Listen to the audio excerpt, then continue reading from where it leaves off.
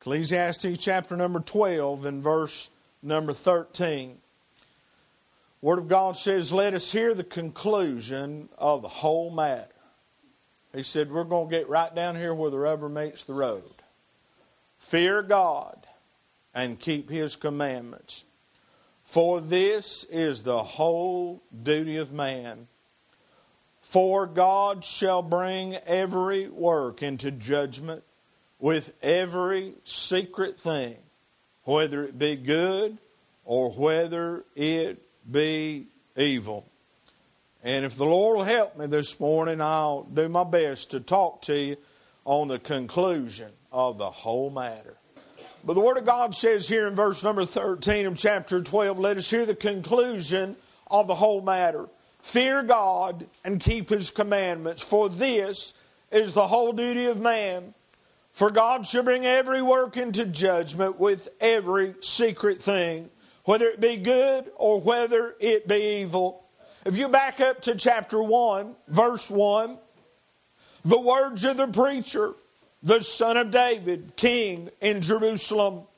Vanity of vanities, saith the preacher, vanity of vanities. All is vanity. What profit hath a man of all his labor which he taketh under the sun? Here we receive instruction and admonition from the wisest and the wealthiest king that ever lived. Here we see instruction that the conclusion of the whole matter is to cut away the fat, discard the waste and the refuse, and deal with the bottom line of what really, really matters. In chapter 12, verse 1, he said, remember now thy Creator in the days of thy youth, while the evil days come not, nor the years draw nigh, when thou shalt say, I have no pleasure in them. Solomon's lived. Solomon's gone through a lot of things and is trying to impart some earthly wisdom. In chapter 12, verse 6, or ere the silver cord be loosed, or the golden bowl broken, or the pitcher be broken at the fountain, or the wheel broken at the cistern. What in the world is he talking about? He's talking about death. He's talking about when you get to the end of this thing and life's over with, what's going to matter then? Then shall the dust return to the earth as it was, and the spirit shall return unto God who gave it. Vanity of vanities, saith the preacher, all is vanity. By definition, this word vanity means emptiness. Solomon exhorts his son that all man can produce apart from the grace of God will end in emptiness and vanity. I don't know if you've lived long enough to figure that out yet today, but I spend a lot of time where my in-laws live and some of my family live in Florida.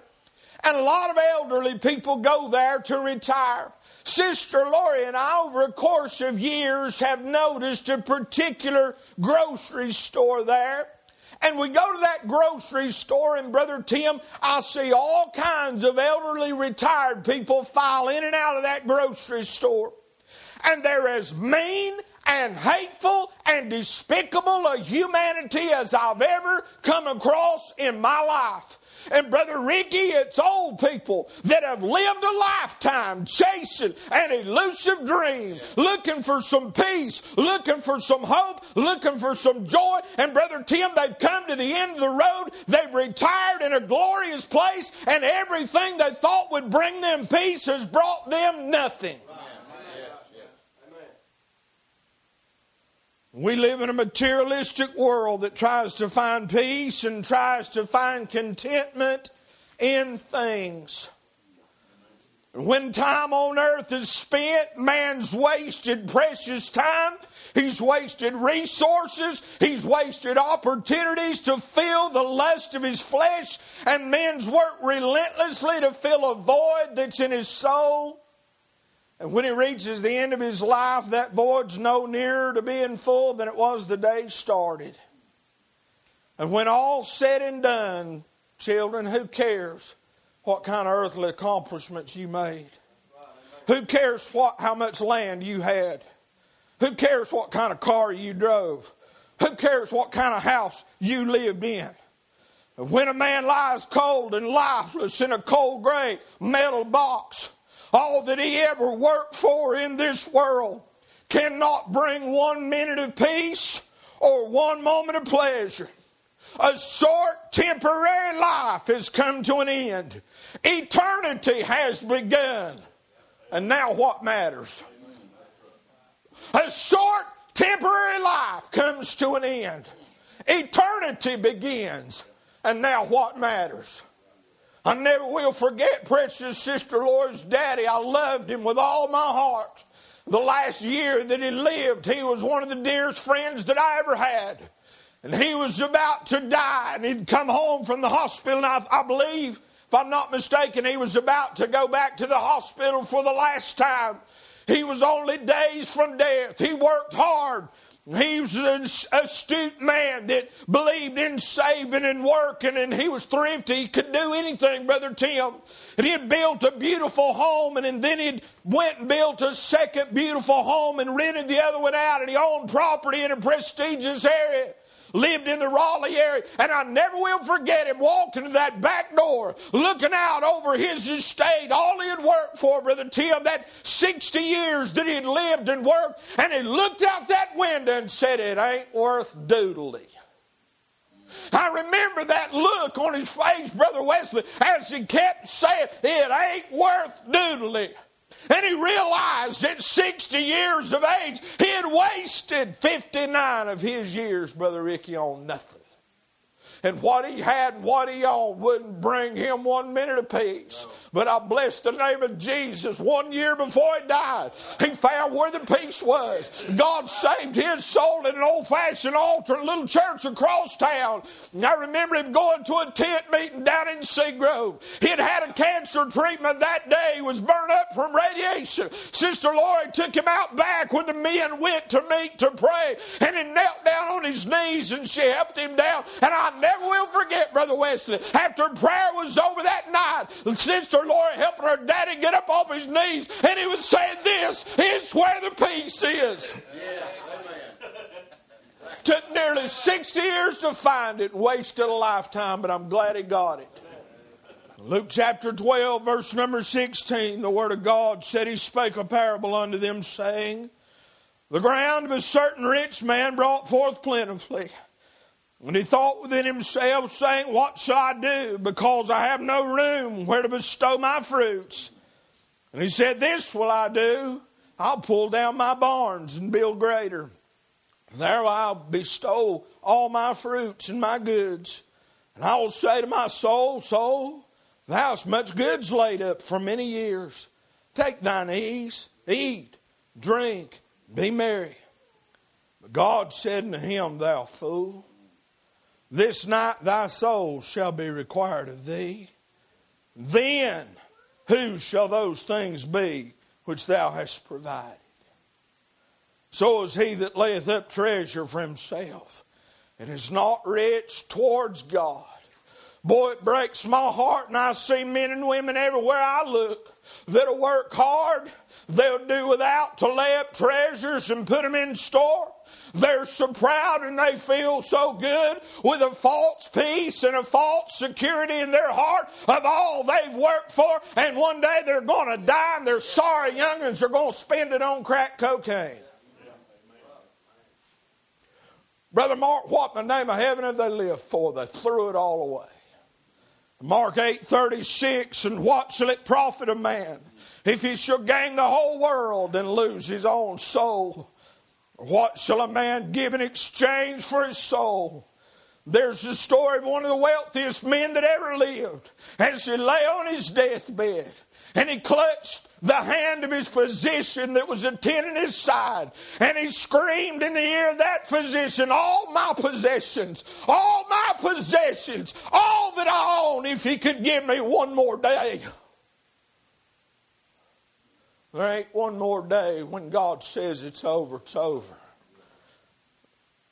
And Solomon said the first thing to do is to fear God. The word fear God means to honor God. It means to reverence God. And finally, it means to take God seriously. The whole world knew the flood was coming. But Noah was the only one that took God serious enough to do something about it. Listen to what 1 Peter 3:18 says. For Christ also hath once suffered for sins, the just for the unjust, that he might bring us to God, being put to death in the flesh, but quickened, that means made alive, by what? The Spirit, capital S, the person of the Holy Ghost, by which also he went and preached unto the spirits in prison.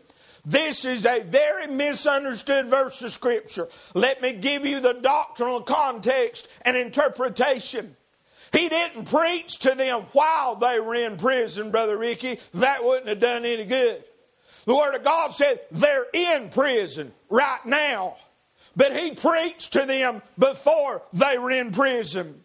Unto the spirits in prison, which sometime were disobedient, when once the long suffering of God waited in the days of Noah, while the ark was preparing, wherein few, that is 8 souls, were saved by water.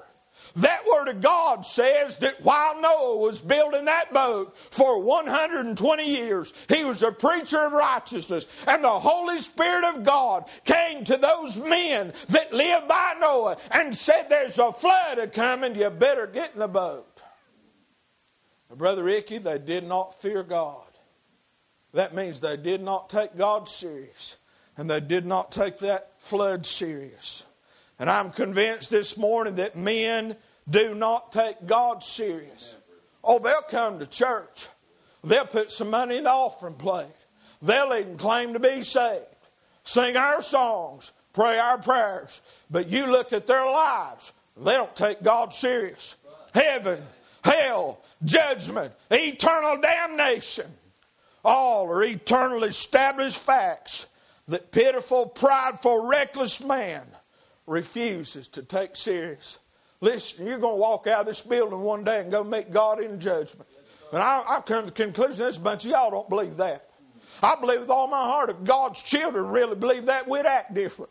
I asked God last night, Brother Tim, God, would you please help me take you serious? I mean, it's all right to have a life. God didn't save me to put me in bondage. It's all right to enjoy them old cars. It's all right to enjoy them old motors. It's all right to enjoy a few pleasures in this world. I mean, I ain't no golfer, Brother Tim, and if a man wants to go knock a golf ball around in the field and have a good time, praise God, that's good. I think it's a waste when he could be deer hunting.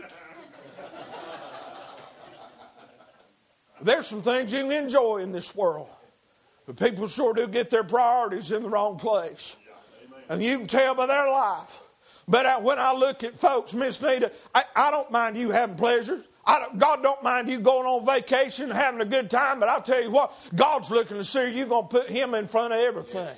Has God got number one priority in your life above and beyond everything? A man who fears God will openly and willingly humble himself before God and before man. Most individuals in this world will go to hell because of pride, pride. They'll never really be willing to humble themselves before God, and they'll never humble themselves in front of another man. Charles G. Finney wrote, Brother Mark, when God had begun to deal with his soul, Charles Finney in the 1800s was an attorney. God began to deal with him about the claims of Christ on his soul. And Charles Finney had a pleasure that he walked in a patch of woods every day just for the leisure of it. And cooler weather had come in the northeastern United States, and it wasn't a particularly good time to walk in those woods. But Charles Finney, under duress and Holy Ghost conviction, had purposed in his heart that he'd told God, I'm going to get saved today or die trying. Well, he wasn't in control of that, and he didn't get saved that day. But he was trying, Brother Mark. And Charles Finney went out in those woods by himself. Charles wrote in one of his journals that he said that as I was kneeling on my knees and he tried to pour his heart out to God, he said my heart would not pray.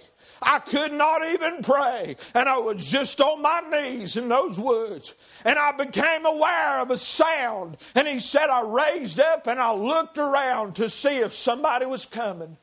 And he said in the instant that I did that, Charles Finney said the Holy Ghost spoke to me and said, Charles, you're full of pride. You're so full of pride that you're trying to do business with a holy God about your eternal soul. And you're worried about whether some human man is going to see you on your knees in the woods talking to God. I'm telling you, pride will send multitudes to hell.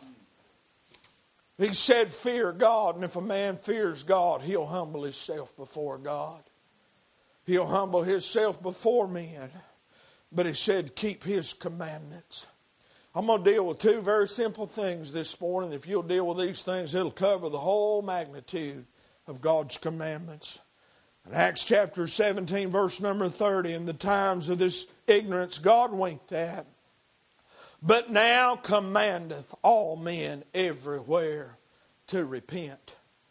It really doesn't matter what the liberal theologians say this morning. Repentance is still part of salvation, and you ain't going to get around that.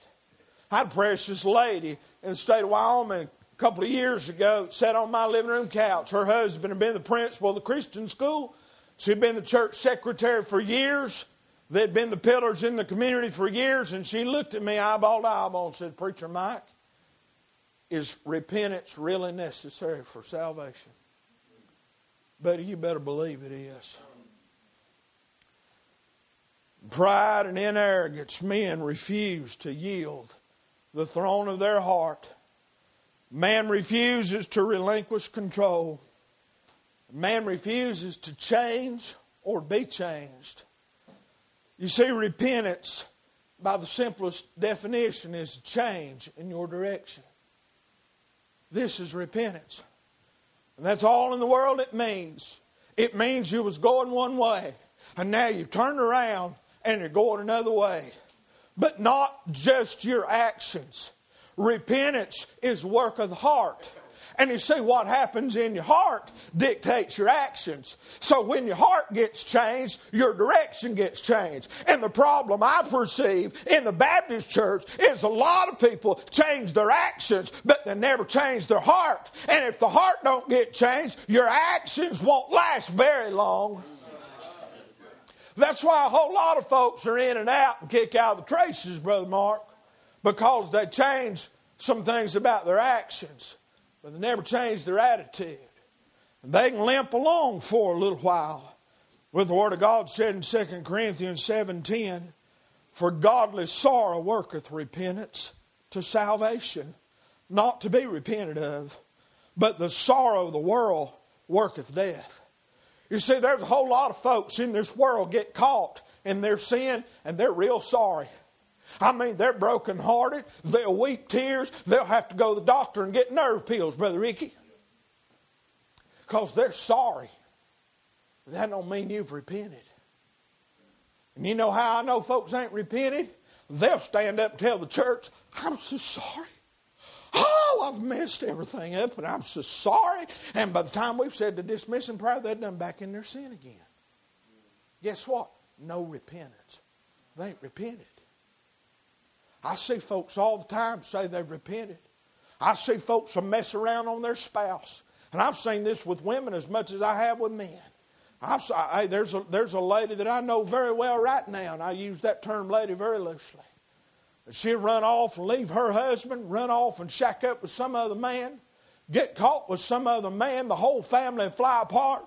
And she'd be squalling and crying and claiming having a nervous breakdown, having the doctors come and taking all kinds of pills. And as soon as everything levels out and things get to going good again, guess what? There's some other fella comes by and sparks her eye. She's off after him. Brother Mark, ain't never been no repentance.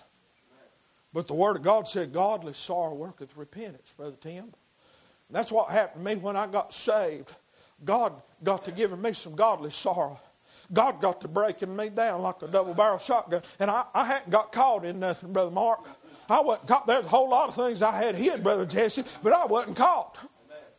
But God knew, and He was letting me know He knew. And I guess I really was caught just by the one that mattered. And God began to deal with my heart, and I was in trouble. And God worked that in my heart. Now here's repentance. You can't do it by yourself. You can't repent by yourself. I done tried that. I did that a whole lot of times. It worked for a little while, but it wasn't repentance. It was worldly sorrow. It wasn't godly sorrow. But you know what happened when God worked godly sorrow in my heart? I had to let Him do that. I had to allow Him to do that. That's why in John chapter 5, the Lord Jesus looked at that crippled man by the pool of Bethesda and said, "Wilt thou be made whole?" Jesus, He just simply said, "I can fix you if you're willing to let me." There's not a man or woman in this room today that God is not able to fix. The deepest, darkest, secret problem you've got in the very recesses of your soul, God can fix right now. The question is, are you willing to let Him? And He said, keep my commandments. And one of God's commandments is to repent. One of God's commandments is faith in Jesus Christ. The word faith, by definition, means to trust. And it means to commit yourself. There was a story that they used to tell about a man who was walking on a tightrope over Niagara Falls.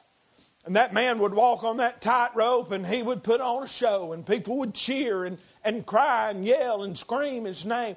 And he'd take a little wheelbarrow and he'd push out on that tightrope and do a little jig and a little dance on that tightrope with that wheelbarrow.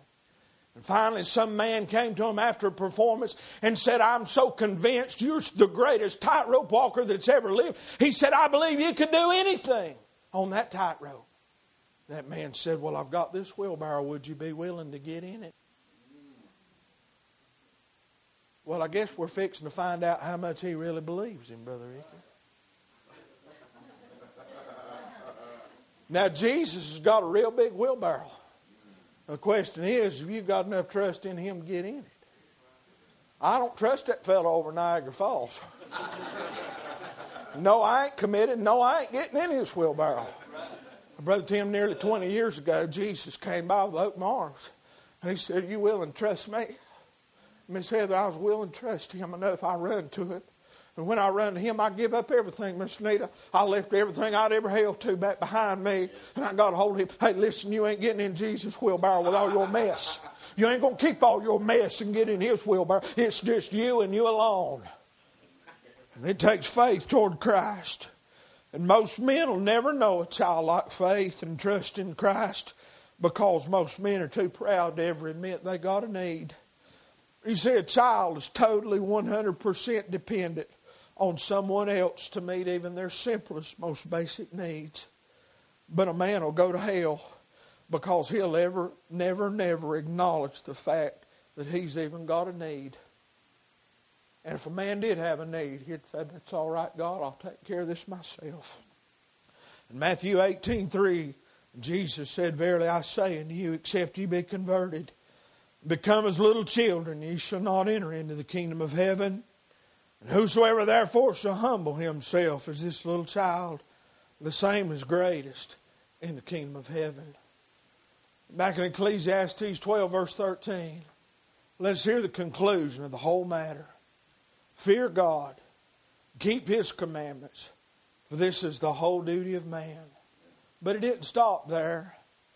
He said, "For God shall bring every work into judgment, and every secret thing, whether it be good or whether it be evil."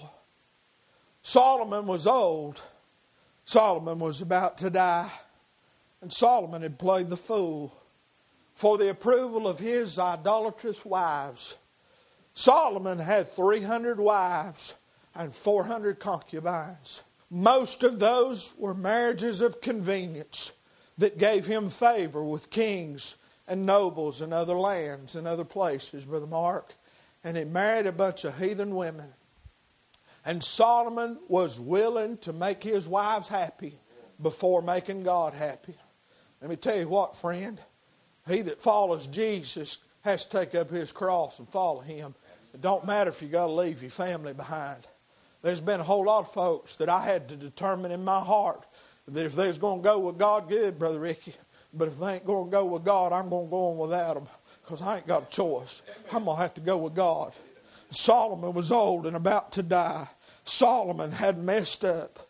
And Solomon was now very conscious of the fact that he was about to meet a holy God in judgment. And he was trying to tell his son, while you're young, while you got life ahead of you, while you got years ahead of you, you better get this thing straightened out right now. Because I got some things in my life that I ain't looking forward to meeting God in judgment with.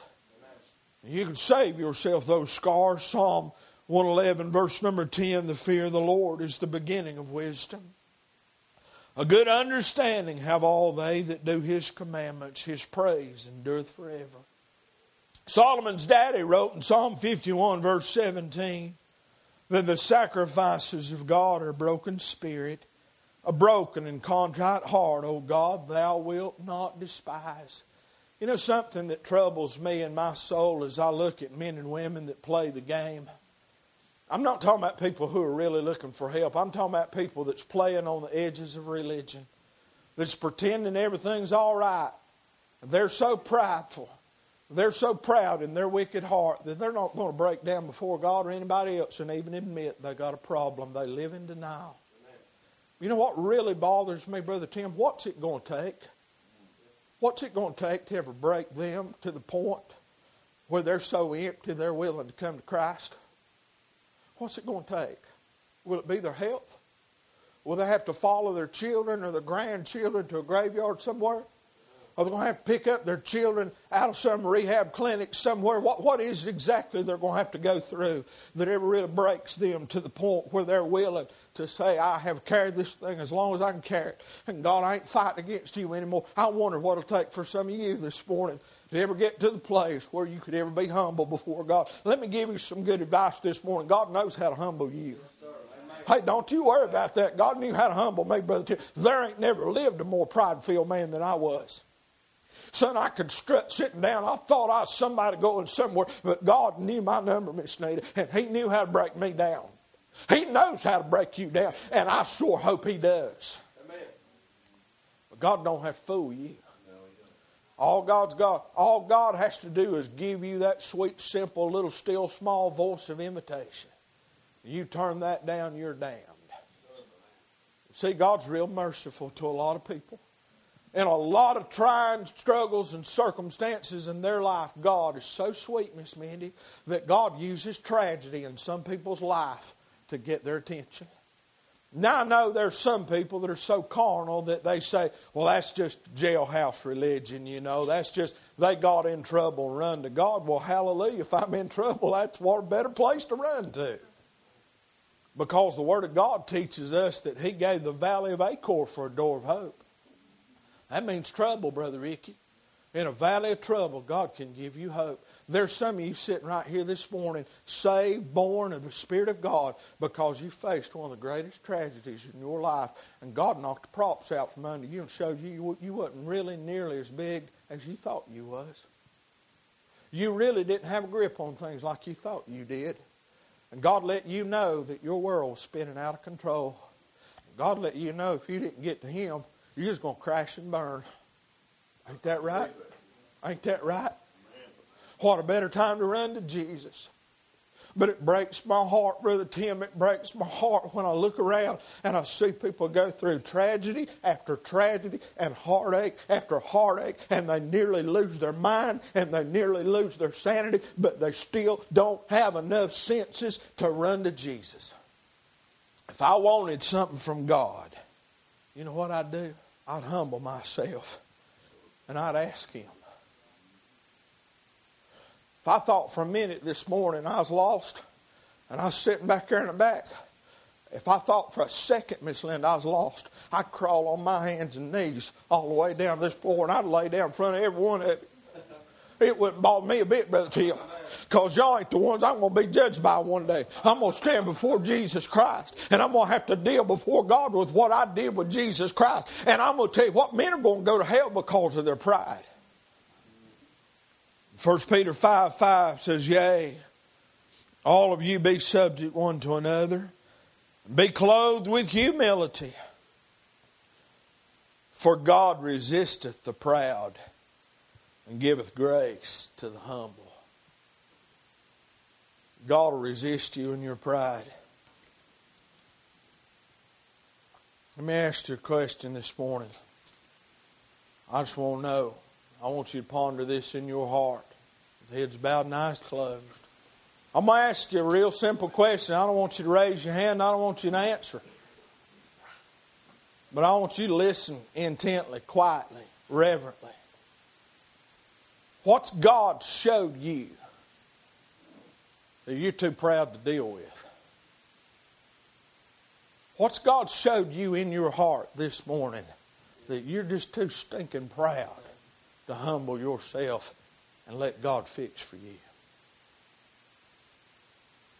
Let me ask you another question. What has God not told you because God knows you're too proud to ever humble yourself before Him? Some of you say you're looking for answers, but I'm not sure you're looking real hard. God ain't giving you an answer because God knows when He tells you, you ain't going to respond. Now, what's God told you you're afraid to deal with? Or what's God refused to tell you because He knows you won't deal with it? And if that's where you are this morning, I'd humble myself before God. And I'd run to Him with everything I had in me. And I'd just say, God, you're going to have to help me. God, you're going to have to help me. I'm telling you this morning, there's folks sitting on the side of my voice, you're lost. And you're not really fooling anybody. I don't care what kind of facade you've put up. I don't care what kind of things you've said and clever things you've done and little testimonies you've made and professions you've made. You're still just as LOST as you was when you started, and you're really not fooling anybody. You're trying to fool yourself. Living in denial, not even dealing with the real fact. And Solomon said, let's get down to the nitty-gritty. Do you fear God?